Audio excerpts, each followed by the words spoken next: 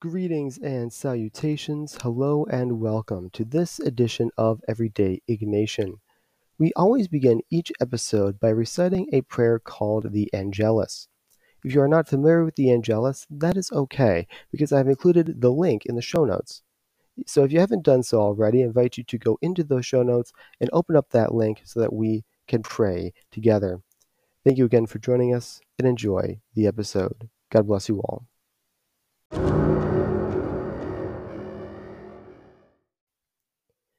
In the name of the Father, and of the Son, and of the Holy Ghost. Amen. The angel of the Lord declared unto Mary, and she conceived of the Holy Ghost. Hail Mary, full of grace, the Lord is with thee. Blessed art thou amongst women, and blessed is the fruit of thy womb, Jesus. Holy Mary, Mother of God, pray for us sinners, now and at the hour of our death. Amen. Behold, the handmaid of the Lord. Be it done unto me according to thy word. Hail, Mary, full of grace, the Lord is with thee. Blessed art thou amongst women, and blessed is the fruit of thy womb, Jesus. Holy Mary, Mother of God, pray for us sinners, now and at the hour of our death. Amen. And the Word was made flesh, and dwelt among us. Hail, Mary, full of grace, the Lord is with thee. Blessed art thou amongst women, and blessed is the fruit of thy womb, Jesus. Holy Mary, Mother of God, pray for us sinners now and at the hour of our death. Amen. Pray for us, O Holy Mother of God, that we may be made worthy of the promises of Christ. Let us pray. Pour forth, we beseech thee, O Lord, thy grace into our hearts, that we, to whom the incarnation of Christ thy Son was made known by the message of an angel, may be brought, by his passion and cross, to the glory of his resurrection. Through the same Christ our Lord. Amen. Sacred Heart of Jesus, have mercy on us. All holy angels, pray for us. Society of Jesus, pray for us. Jesus, meek and humble of heart, make our hearts like unto thy heart. Amen. In the name of the Father, and of the Son, and of the Holy Ghost. Amen.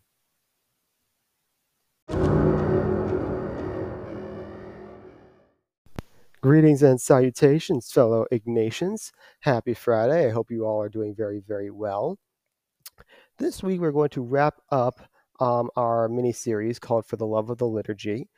In week one, to give a frame of reference, in part one we talked about how excuse me, the Jesuits contributed to religious art through the use of Baroque paintings and sculpture. In part two, we talked about how that painting and sculpture is coupled with and framed by Baroque architecture. And now we're going to be wrapping this up with part three, which is music. And I want to begin by diving into an old phrase here. There's a lot of old phrases about Ignatians and Jesuits, right? Think of the classic as Lost the Jesuit doing Holy Week, right? That's a great example. But there's this old saying about the Jesuits with music, and it goes like this. Jesuita non cantat. A Jesuit does not sing in Latin. Now, why is that? Why does this phrase exist, and is it true at all? Well, composer Aurelio Porphyry gives us a really good synopsis of it. He says this, quote, "But let us try to understand the reason for this saying about the Jesuits, Jesuita non cantat. In fact, Jesuits place more emphasis on other things than other congregations, which focus on communal life. In their constitutions, it is written that the choir would not be used for the recitation, i.e., singing, of the canonical hours, and that it was not convenient to keep objects that recall worldliness, such as musical instruments, at home. Excuse me, at home, and this provision would only be repealed in 1995. So the Jesuita non cantat saying can probably be ascribed to this difference in communal life, when singing was synonymous with fulfilling the divine office in choir," unquote. And that is, again, composer Aurelio Porphyry. Now, of course, this isn't true. The Jesuita non cantata saying, much like a lot of Jesuit sayings, it's just not true, because the Jesuits have spearheaded some of those beautiful music in the history of Catholicism.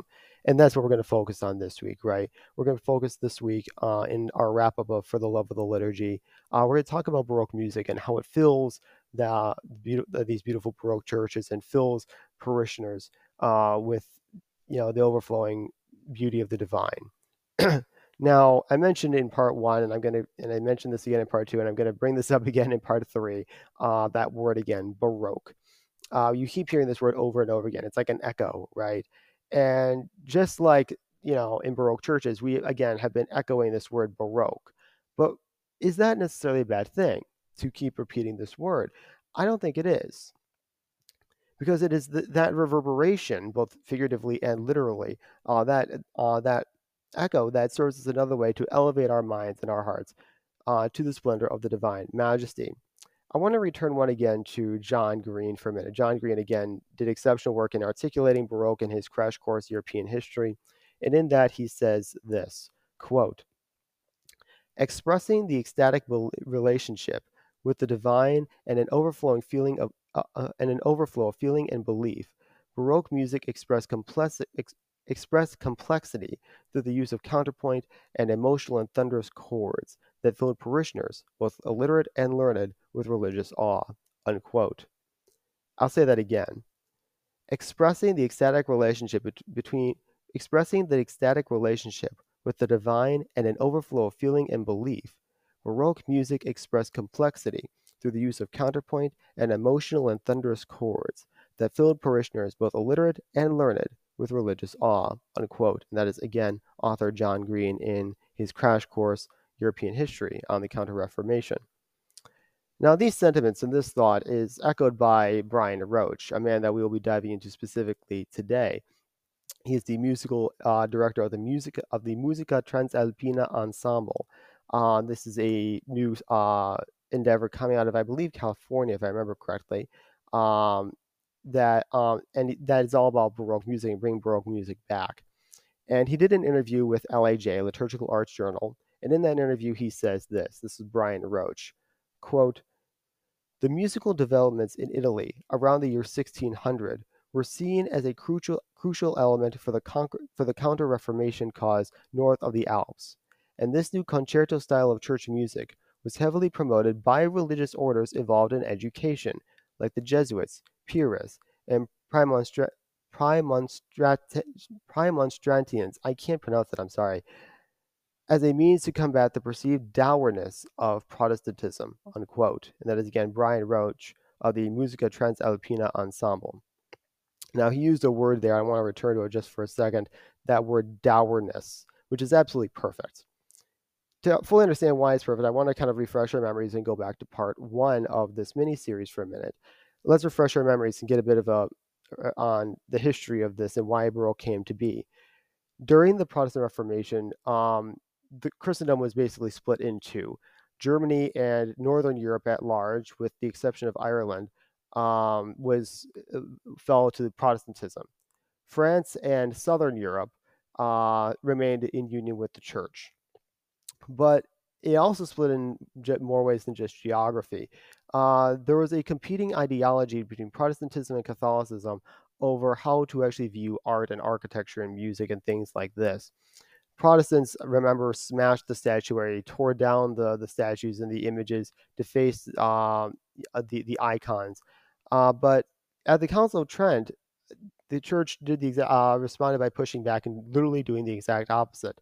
They embraced the arts and said that the arts should be used as a vehicle, as a conduit, as a form of education, especially for those for the poor. And it needs to connect with common people and elevate their minds and their hearts to the splendor of the divine majesty. And this, again, remember, was spearheaded by the Jesuits.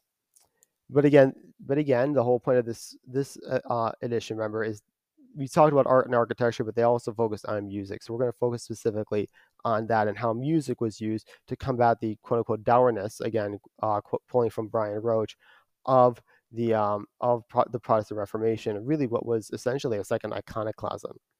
So I mentioned last week that we're going to be diving into two Jesuit saints today, and then diving into actually Baroque, into other Baroque composers and what have you. Those two Jesuit saints are Francis Borgia and Robert Bellarmine. Now, to be clear, they're not technically Baroque in the strict sense. Baroque was, I believe, that time period, musically speaking, between 1600 and 1750, as far as the Baroque era is concerned. So this would be more like, say, Antonio Vivaldi and his Four Seasons, which is an exceptional piece if you have not listened to it already. If you have not, I'll make sure to include it in the show notes. But in any case, I want to start with them because they really are the forebearers and the precursors to the Baroque tradition. And I've included several examples from the works of, say, Borgia and Bellarmine there. Take, for example, listen if you can, go into this week's edition and listen to Francis Borgia's Alleluia. This is one of several pieces that he wrote. Again, there's a certain beauty and a power there. The whole point of Baroque, remember, is drama, splendor, theatrics. John Green uses, how did he frame it? Excuse me, he uses the phrase emotional and thunderous chords, right? You hear a little bit of that in Borgia as well. But remember, Borgia was not the only one that had this gift of music. Robert Bellarmine is another one. And Bellarmine is especially important because his hymn, specifically his hymn to Saint Mary Magdalene, is still in use by the church today. It was used certainly before Second Vatican Council, and it's still used a little bit, although unfortunately not as often today on her feast day. I wanted to listen very closely to the lyrics here. This is, of course, an English translation. Listen very carefully to what Bellarmine says of St. Mary Magdalene, and imagine this being put to Baroque music. It would truly be powerful. Here's what he says, quote, Father of lights, one glance of thine, whose eyes the universe control, fills Magdalene with holy love, and melts the ice within her soul. Her precious ointment forth she brings, upon those sacred feet to pour. She washes them with burning tears, and with her hair she wipes them o'er. Unquote. Again, this is coming from St. Robert Bellarmine. So listen to the contrast and the theatrics here. We hear, for example, he melting the ice within her soul, washing the feet of our Lord with burning tears. This, fire and ice almost coming into play. Powerful lyrics like these filled Baroque churches. And then, of course, I want to go back to the Musica Transalpina ensemble for a minute. They truly are doing God's work in bringing Baroque splendor back. I've included several examples of their work in this week's edition. So if you haven't done so already, go into this week's edition and listen to what they have. I have three pieces here from them, namely the Gloria. I also have the Sanctus and a third one called the Cantemus Domino, all by the same ensemble. And you hear again, reiterating those words of John Green, who puts it absolutely perfectly, expressing complexity with the use of counterpoint and emotional and thunderous chords that filled parishioners, both illiterate and learned, with religious awe. And that's kind of, again, the whole point of Baroque, something we've been pounding on for the past 3 weeks now, right? That the whole point of Baroque is theatrics and connecting with both illiterate and the common. But ultimately, what does this and the Baroque style in general, why is it all important? I want to wrap it all up in sum. Well, I want to begin with that famous line by St. Augustine of Hippo, to sing is to pray twice. I've tried being musically inclined. I'm not good at it. I would like to be musically inclined, but I'm not very good at music. But that's okay, right? Because to sing, what we're doing, we're taking our whole body, everything that we have inside of us, and turning it toward the music, to the worship of the divine. That's why when we sing, we pray twice, even though we may not pray well when we sing, but when we sing, we pray twice, nevertheless. But more to it, music has this just innate ability to connect over time and whatnot, over time and over centuries um, and in ways that we could never possibly fathom. I've been diving, for example, more into the work of Antonio Vivaldi, who, again, I'll make sure I put him in the show notes. And Vivaldi lived and died centuries before I was even born. And yet I can listen to his music and be filled with something that, unfortunately, modern music just doesn't do. Secular music, modern religious music, they just don't do. And you could be completely blind and walk into a church and sit down, but when you hear that music play, it can't help but, no pun intended, strike a chord inside of you, right? Just this sense of again, emotional and thunderous chords that lift us up. But more to it, the Baroque style in general and how it relates to us as Ignatians. Over and over again through this whole mini series, we talk about bold. We've been using words like bold, thunderous, emotional, theatrical, um, powerful, dramatic. Why is that? Why do we go with that? Well, it's an appeal to emotion for sure, of course, but it's more to it, an appeal to the heart. we talk over and over again about the Sacred Heart here at Everyday Ignatian, right? Making our hearts like the Sacred Heart of our Lord, turning to Him with our whole heart and giving Him His, so that He can in turn give us ours. These are motifs that we say all the time. They're cheesy, but they're true. And what does Baroque music do? And what does Baroque in general do? I should to clarify. What it does is that it's a style of the heart.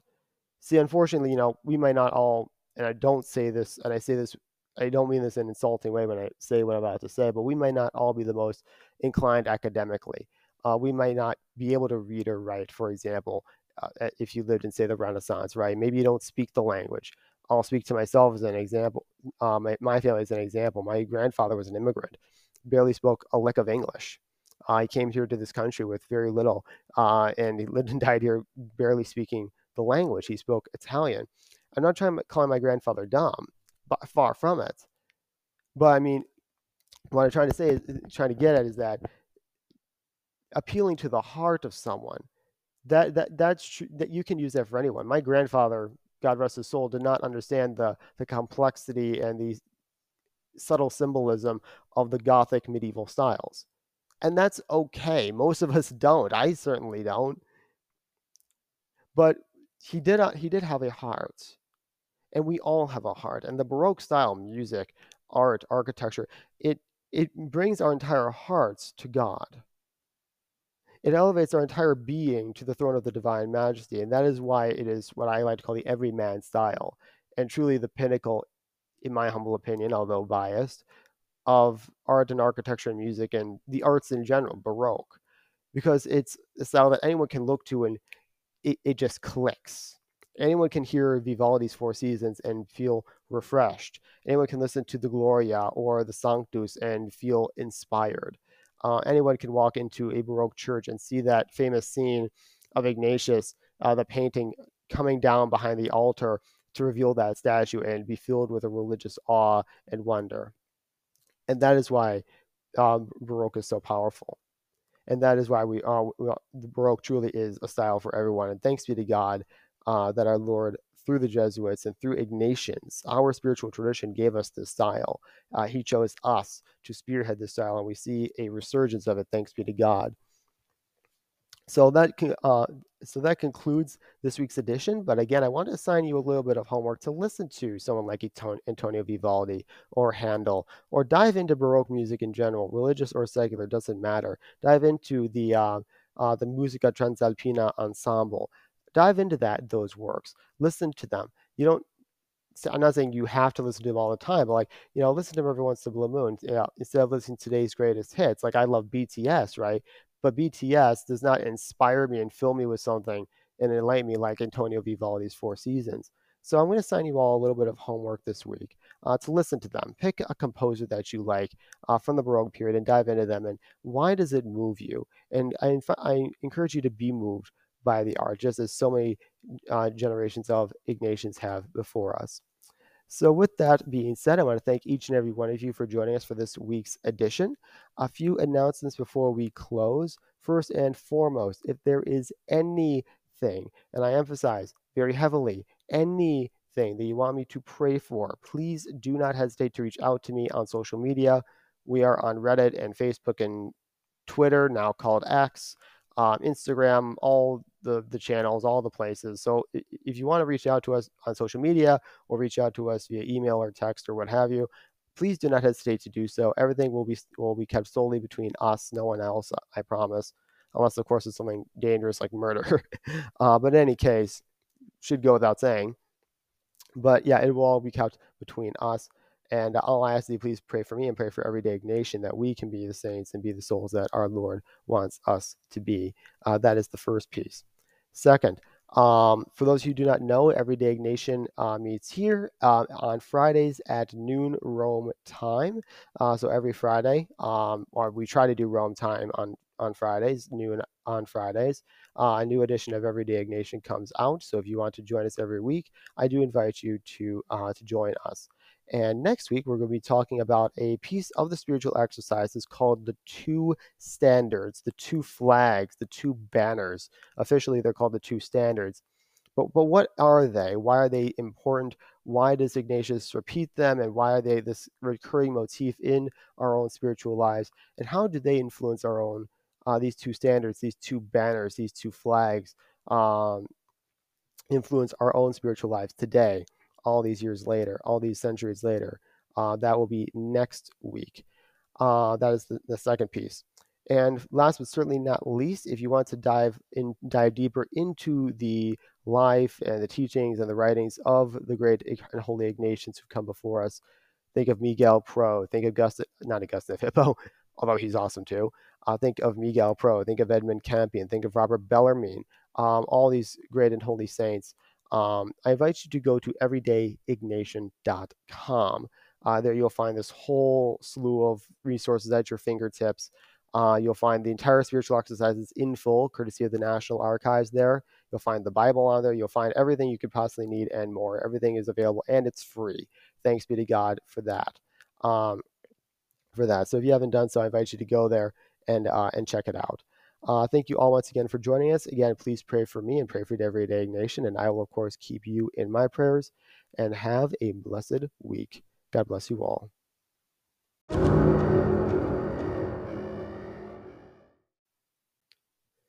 Thank you again for joining us for this edition of Everyday Ignatian. We always close each episode by reciting a prayer called the Suscipe. It was written by St. Ignatius of Loyola himself 5 centuries ago. If you are not familiar with the Suscipe, that is okay, because I have included the link in the show notes. If you have not done so already, I invite you to go into the show notes and open up the link so that we can pray together. Thank you again for joining us, and remember, quodcunque dixerit vobis, facite. Do whatever he tells you.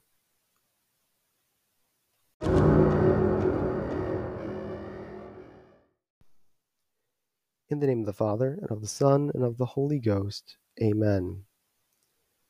Take, Lord, and receive all my liberty, my memory, my understanding, and my entire will, all that I have and possess. You have given all to me.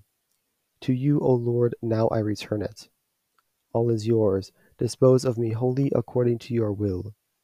Give me only your love and your grace, for this is enough for me. Amen. Sacred Heart of Jesus, have mercy on us. All holy angels, pray for us. Society of Jesus, pray for us. Jesus, meek and humble of heart, make our hearts like unto thy heart. Amen. In the name of the Father, and of the Son, and of the Holy Ghost. Amen.